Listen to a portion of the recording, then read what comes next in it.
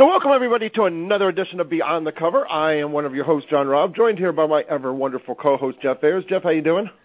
Doing great. Hope things are happy and peachy down in L.A.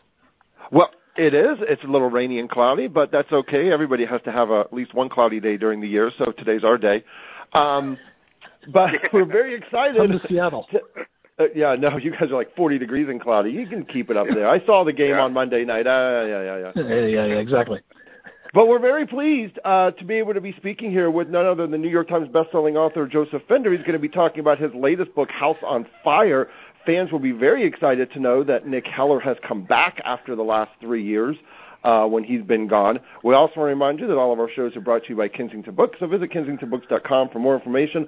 Also, Suspense Magazine, so visit suspensemagazine.com and make sure you check out the Best Of issue, which is going to be listing all of the Best Of books from 2019. So without any further ado, Joseph, thank you so much for coming on. How you doing? Great. Thank you for having me. Good to be here. It's always a pleasure. We want you to go ahead and jump right in to House on Fire. Like I said, this is Nick Heller, his fourth book. Guilty Minds was out in 2016, so you kind of brought him back after a 3-year hiatus. Yep. Tell us a little bit about House on Fire and why you decided to kind of bring Nick into this story. Sure. Well, so House on Fire starts with really at a funeral of one of Nick's friends, in fact, a guy who saved his life in Afghanistan. And the guy died as the result of an opioid overdose. And it makes Nick angry. At the funeral, he is approached by a woman who says she wants to hire him to dig up some dirt on the family that's behind the production of this drug that got that killed Nick's friend Sean. And Nick is all in. I mean, he anything he can do to sort of work against the company that did this, he wants to do. So it's really the story of a strange, contentious family that is sort of at each other's throats, and Nick's search for a particular document, and it sort of involves Nick finally coming to terms with why his friend died. Well, I have to say I love being a reviewer in cases like this because I get the books early, and so I got to read it and I absolutely loved it. But the disadvantage is now I got to wait a lot longer for the next one. But I digress. I'm curious, without giving spoilers away, I'm wondering, there are so many surprises in this one. I didn't see the ending, and some of the things you did with the characters I was very surprised by. And I'm wondering your writing process, and did you see all of those things ahead of time, or were you as surprised as me, the reader, was while going through it? Yeah, that's an interesting question because, in fact, right now I am outlining my new book. And I usually don't outline in any kind of detail. What I normally do is I'll sort of plot up to a certain point, the basic setup of the story, and then I'll just sit down and start writing. In the case of House on Fire, I didn't do an outline. I did sort of a rough beat sheet where the major beats of the story are there. And so what I would do with each day was I'd write something, and then I would sort of think, what do we expect to happen next? Let's turn left and go the other way. So I like that. I basically made a point to surprise myself as often as I could. And what I've learned is that if I surprise myself while I'm writing, I definitely surprise the reader. And that's one of the pleasures, I think, of a thriller, is to sort of have your expectations be defeated because the author is playing a game, at another level that we're trying to compete at. The author is trying to sort of tell us a story and is ahead of us. And that's sort of what I want in the thriller. That's what I do. Oh, that's so cool. That's so cool. Oh, interesting. No, I guess the question is, was it were you kind of clamoring to kind of bring Nick back? Did you kind of have the story in your head right after Guilty Minds, or when did it kind of hit that you decided that this was the one that you wanted to bring Nick back? How did all that conception kind of happen? Yeah, so I had, right after Guilty Minds, I had an idea for a standalone. In fact, I can't remember which book it was right after Guilty Minds. Maybe it was The Switch, I'm not sure. And I didn't have a Nick idea right away. I have a file of ideas, but I didn't have one that was jumping out at me, so I decided to write the standalone instead. And then when I was sort of reading about the OxyContin epidemic, it made me kind of angry to think about the fact that the companies that marketed this drug to Americans knew just how addictive it was. And doctors would prescribe this drug to people, have them take a lot of it, and were unaware of the fact that it was extremely, fiendishly addictive. And that made me angry. And I sort of think that the sort of thing that makes you angry is the kind of story idea that Nick is really good at. He's sort of good at sort of making things right as much as possible. Mm-hmm. So that's I thought to myself, I want Nick to have an adventure involving a wealthy family, and this family is sort of has a legacy, a dark legacy, which is that the father, the founder of the company that made the family so rich, is knowingly marketing a drug that he knows is dangerously addictive. So it sort of started with that kind of what if. One of the things I love about Nick Heller as a character is he doesn't back down from anything, and he will do everything he possibly can to bring justice into the situation. And I'm curious, as a fan of Nick Heller, and you're the guy writing him, how, in your mind, is Nick Heller fueled to do these sort of things? Yeah, I think Nick is sort of, in some ways, an odd man out. He is not a company man. He's not a joiner. And he is instead someone who's sort of contrarian. Just going back to the way he was brought up, he was sort of sensitized to helping victims of bullies in particular. So that need to kind of defeat bullies is something which is a great pleasure. I remember, in fact, when my daughter was just a baby, I used to tell her stories. I'd make up different stories at night, and she decided that the genre of stories she liked the best were bully stories. And she'd say, "Tell me another story about a bully." And I would make up these stories about someone who prevails over a bully. And I sort of realized there is something very deep-seated in that need that we have in everyday life to sort of not be tyrannized by anyone, to not be bullied, to not be pushed around. And the pleasure that we all take when someone upsets that, when someone sort of comes in and upsets the bully, confronts the bully, faces him down.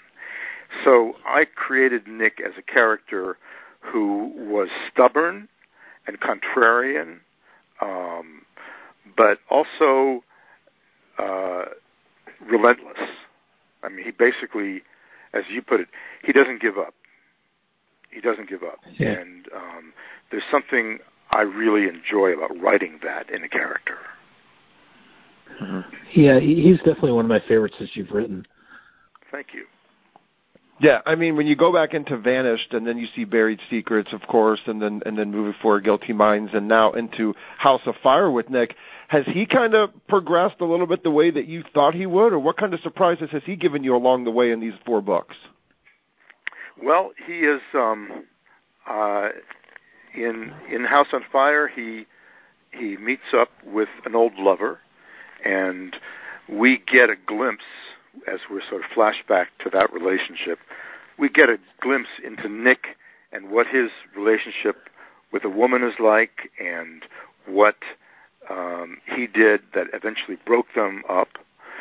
So I sort of feel like I wanted to show the romantic side of Nick in this book, which I hadn't really done in the prior books in any serious way. And I wanted to show Nick when he was younger, when he was just back from the war, living in Washington, and also on a sort of waging a campaign to bring down a general who sexually abused his girlfriend. So I wanted to sort of show not just this personal side of Nick's story, but I wanted to show the way he was back then, before he became Nick Heller, the private investigator, and how he was in terms of tracking down a bad guy, in this case a general, in the flashback, mm-hmm. and making him regret that he did what he did. And this is something about that Nick does that sometimes is too much. You know, sometimes he goes, I think, too far with friends. He sort of tries to help them out too much. And there are times when he's got to learn to sort of back off. So this, you asked me what surprised me. This aspect of Nick surprised me, where I basically decided to show him going too far in a situation with his old girlfriend, and how he sort of learns from that in the present of the book. Okay. Yeah. One of the other things I love about, especially this House on Fire, is we get a first-person character, and I'm wondering, what is your preference? Do you like first or third person when you're writing? I prefer first person. I do. I really love writing first person. It has, obvious disadvantages. If you're doing a first person story, you generally can't show the bad guys. But I decided when I started writing the Nick Hellers, I sort of thought to myself, so who makes these rules? Like, what law exactly says you can't have a third person with a first person? Who says that? I'm the writer here. I'm the boss. I'm going to tell it the way I want to tell it. Exactly. So I've been writing books with first person mixed with third person since I started the Nick Heller series. Mm-hmm. Yeah, and it's great. Yeah, and I do like that. That's why I was curious. It's I don't know. There's something very up close and personal about first person. It enables you to sort of, when you're in a character's head, you could not be more closely aligned with the character. It's a closer relationship than third person, and yet I want to bring in the bad guys sometimes. I want us to see things that Nick could not possibly see, and so that's when I bring in my third person chapters, really. So I sort of feel, I'm going to write the story the way I want to write it, and the way that it sort of is most effective in communicating. And in my mind, the first person combined with third person is perfectly okay. Even though it's often not done, I think it's perfectly okay. I think if the story you do it well, comes, and if the story comes out right, I mean that's the whole point of it, right? Yeah. But I don't know who makes up these damn rules either. Well, yeah, and I talked to an editor before when I starting it, and I said, I want to do first person. He said, well, if you're going to do first person, you got to stick with first person all the way through. And I just thought, who says? So yeah, no, there's something kind of liberating in writing it the way you want to write it. Was it Cormac McCarthy who wrote a book with no punctuation and just wrote it? Yeah, that's right. Yeah. I wouldn't go that far. I like punctuation. But he was trying to make a point, I think, is what he was trying to do. Yeah. Yeah. Well. So if he can do that, I can alternate my first person with third person. Yeah, and I mean, when I would think that of doing all first person just from thinking about, I mean, you'd have a lot of POV problems and things like that you'd have to just try to work on in your head all the time. Like, well, wait a second, he can't see that around the freaking wall, so now I got to get around the wall and do it. I mean, yeah, it makes it very difficult, and sometimes it can make it a little stumbling for the reader. Yep, exactly. It can limit it, and it can and that can be frustrating to a reader if you're too limited in terms of what you see. You want it, one of the ways that we create suspense and tension is by showing something happening at the same time as our hero, and our hero doesn't know about it. That's automatically exciting. Mm-hmm. So that kind of just makes me think of a question in my head that I wasn't going to ask because I didn't think about it until now. But in today's day and age, and you see it, and I see it from the other side because, I see it from the reviews and what the people say and this and that. But doesn't it doesn't it make you a little bit upset knowing that people are buying books that are really poorly written, thinking that they're very good as you're spending all this time making sure that it's perfect and whatnot, and then it's like these books that are out there, and it's like 50 Shades of Grey was total shit. But it was like no one cared that the writing was so bad. No, that's right. But and also, a lot of readers, too, just read for story. Right. Don't really care about prose. Yeah. And my feeling is you can do both well. I think you can tell a story that clicks and works well while telling it, with prose that is graceful. Or punchy, or whatever effect you're trying to achieve. So there's no reason you don't have to write shit. Just because you're writing something exciting doesn't mean you have to write it in a crappy way. In a shit way, yeah. Yeah, exactly.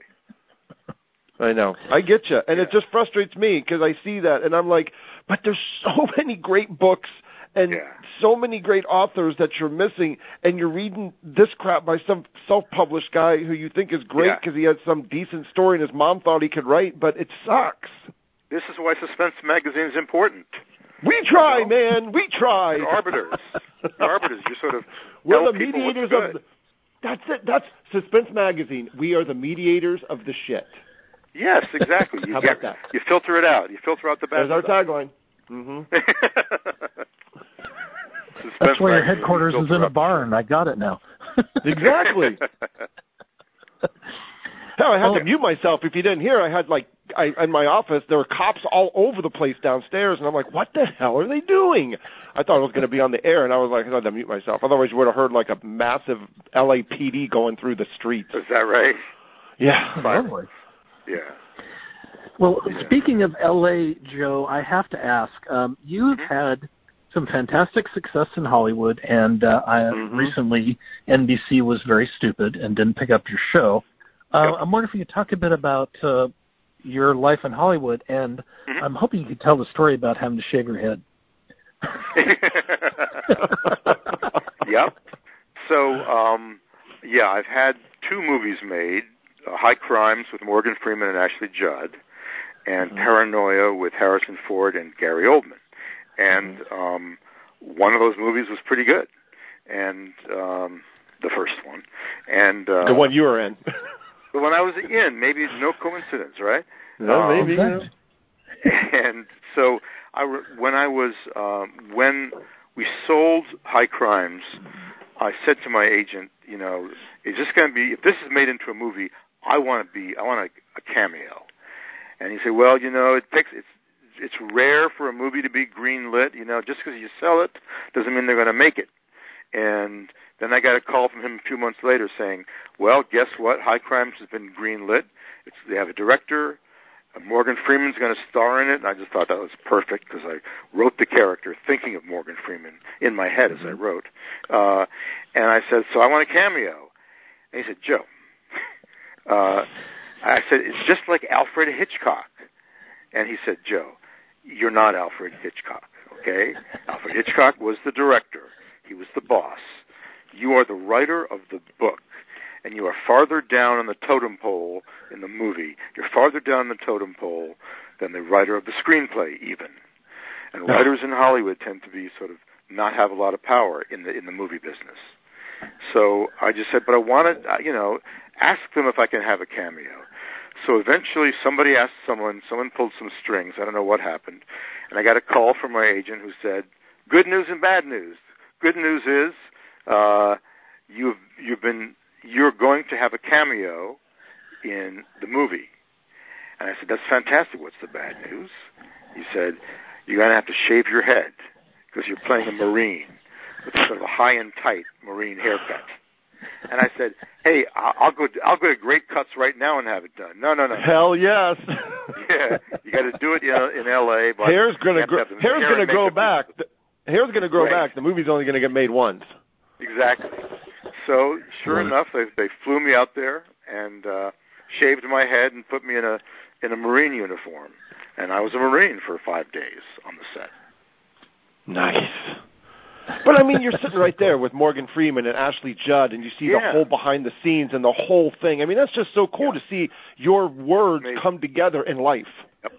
It's amazing because I was sitting in a courtroom that I had described in my book.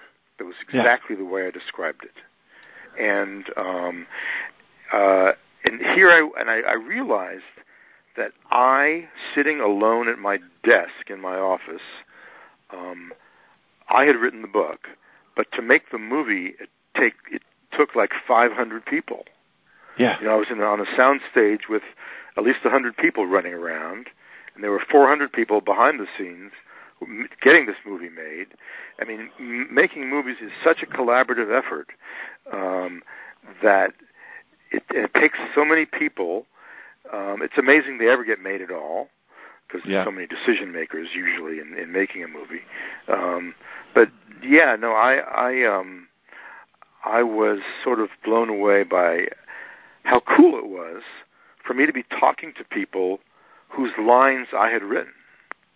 Ashley Judd, was playing a character, Claire, that I had made up, and I thought that is really cool. I get why people want to be screenwriters, to sort of see that happen.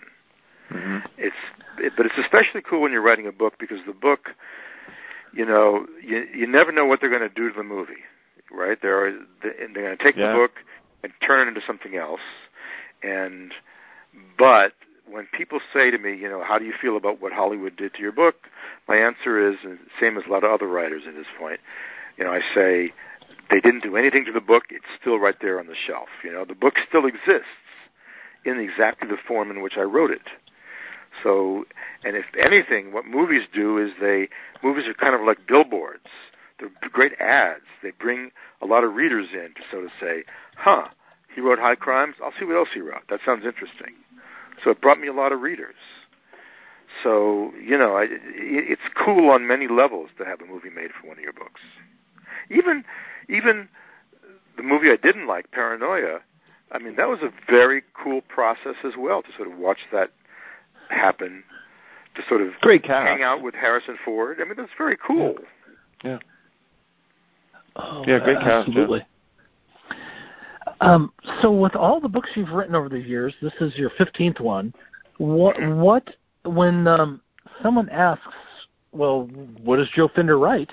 I'm curious, what do you consider yourself your brand? Because we talk about authors and their brands. What is your brand? Yeah. Well, I say, I write suspense novels. I write crime fiction. I write basically stories about ordinary people caught up in extraordinary events. And Nick Heller is not exactly an ordinary guy. So the Heller books are slightly different in that sense. But for the standalones, they are ordinary guy stories, really.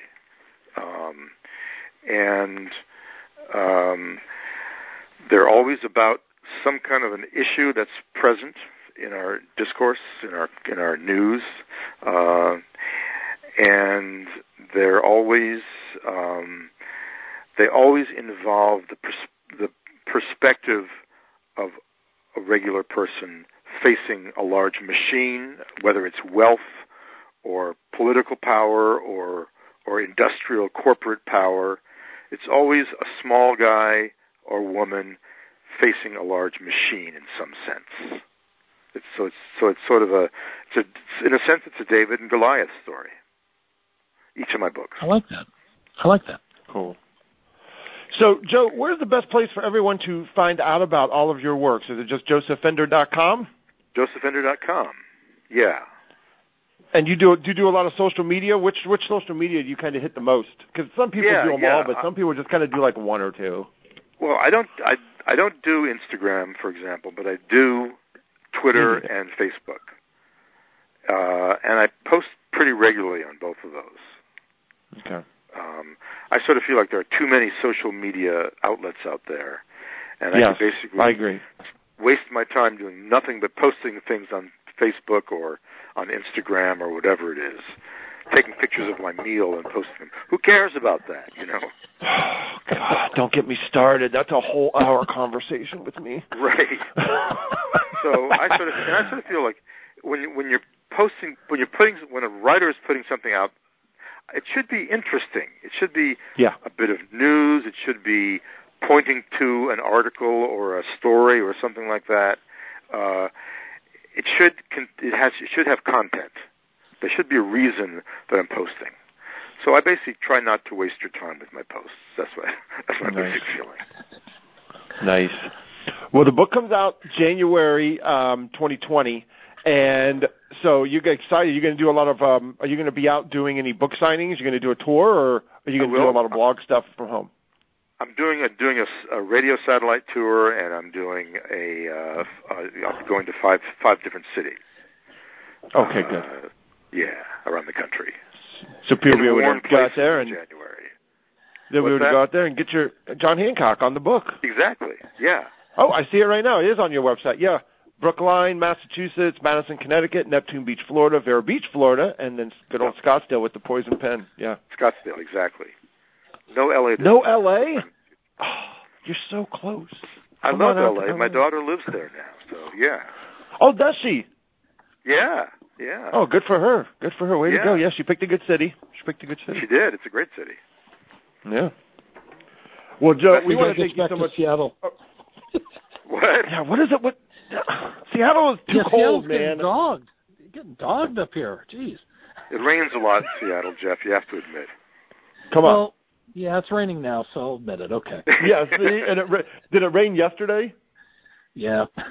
And the day before? And the day before? I saw the sun, I think, last week. But yeah, anyway. You can't spell rain without Seattle. Let's say that.